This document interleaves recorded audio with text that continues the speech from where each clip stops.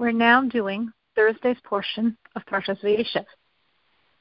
In Parshas Vayeshev, we have gone through the beginning of the trials of Joseph, who is very holy, is very beautiful, is a pure and perfect saint, a tzaddik, who was misunderstood by his brothers to be actually someone trying to kill them, physically or spiritually, cut them out from being part of the chain, the legacy of the Jewish people.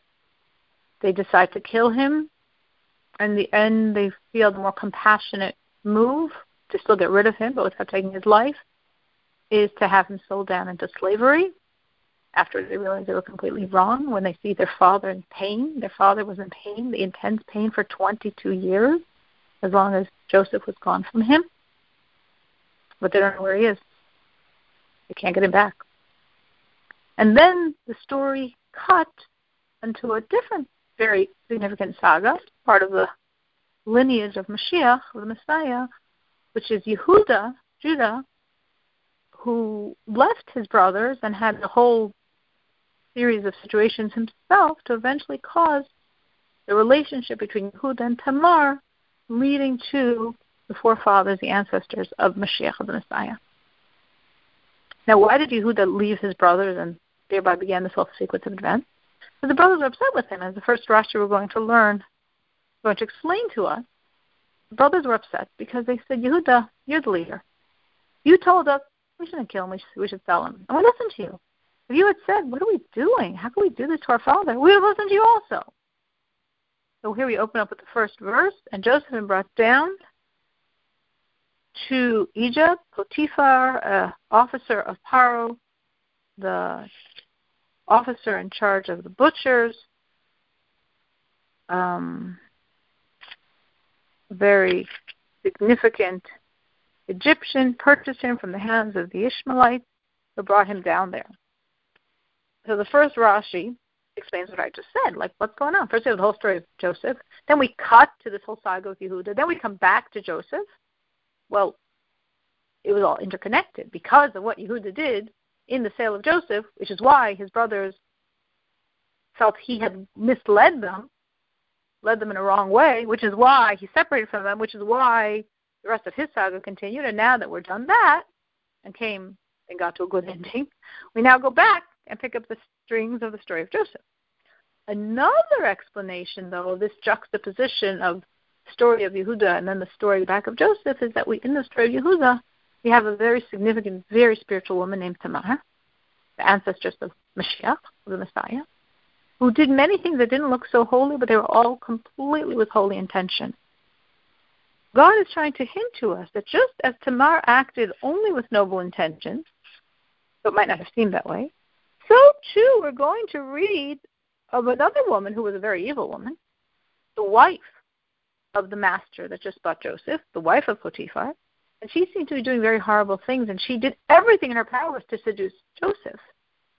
But also she had, so to speak, intentions. I don't know if I really want to say holy intentions, but she also was doing it in her head for the sake of heaven, meaning she saw through astrology that she was destined to have children with Joseph.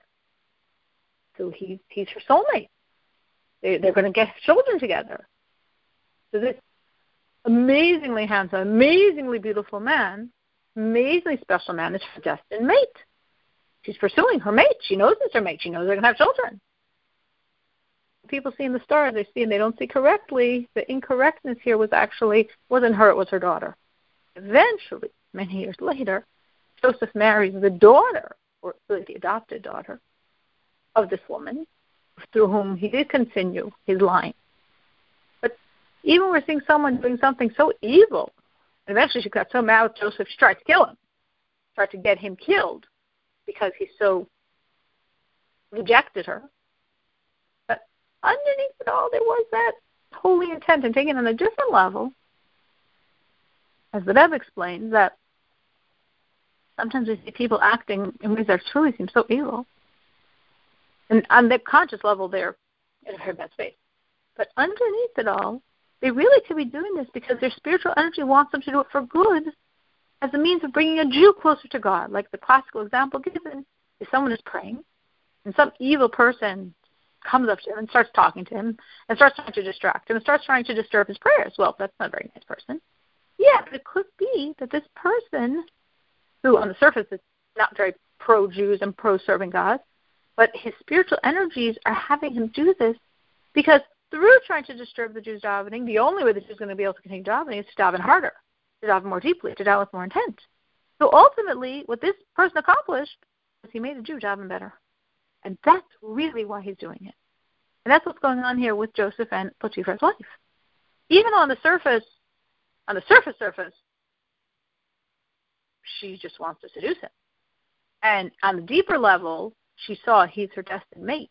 And deeper than that, she knows, her energies know, that through her tempting him, through her attempt at seducing him, he's going to have to really work on himself and become so holy and so connected to God to overwhelm all of her seduction.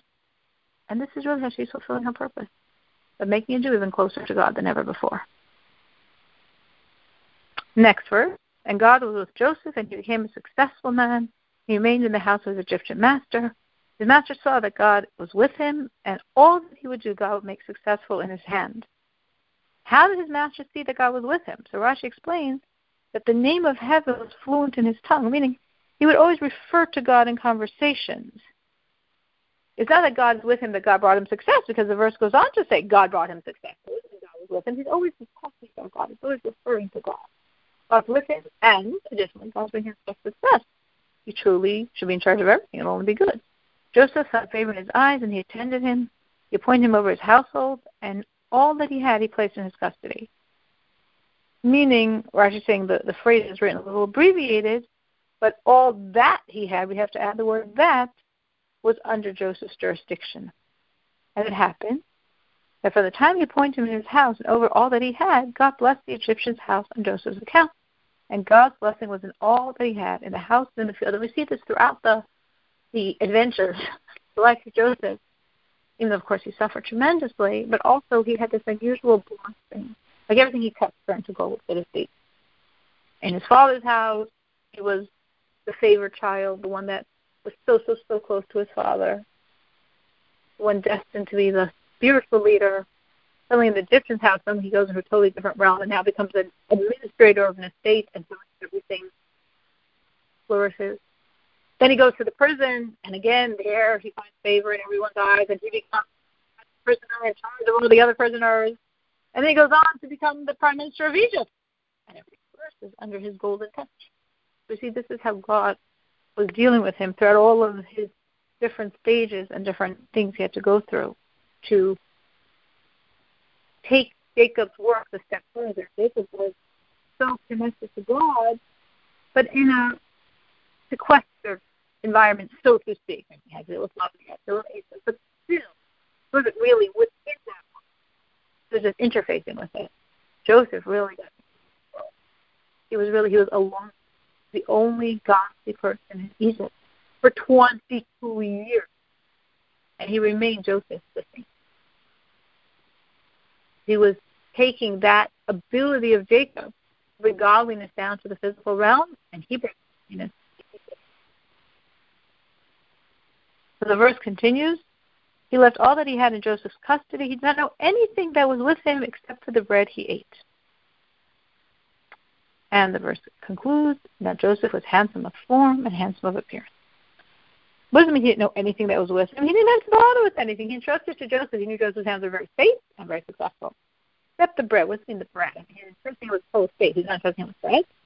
The bread is a refined way of saying, so to speak, except for with his wife. And Joseph was very beautiful.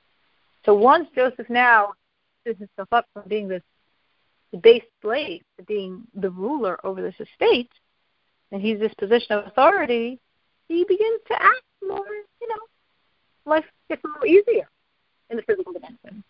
And God says, what's going on here? Your father is dead, and you're living a better life? I'm going to have to send something in your direction. And that was immediately, as we see in the next verse, which is tomorrow's portion, that the wife of Potiphar very significantly notices the beauty of Joseph and walk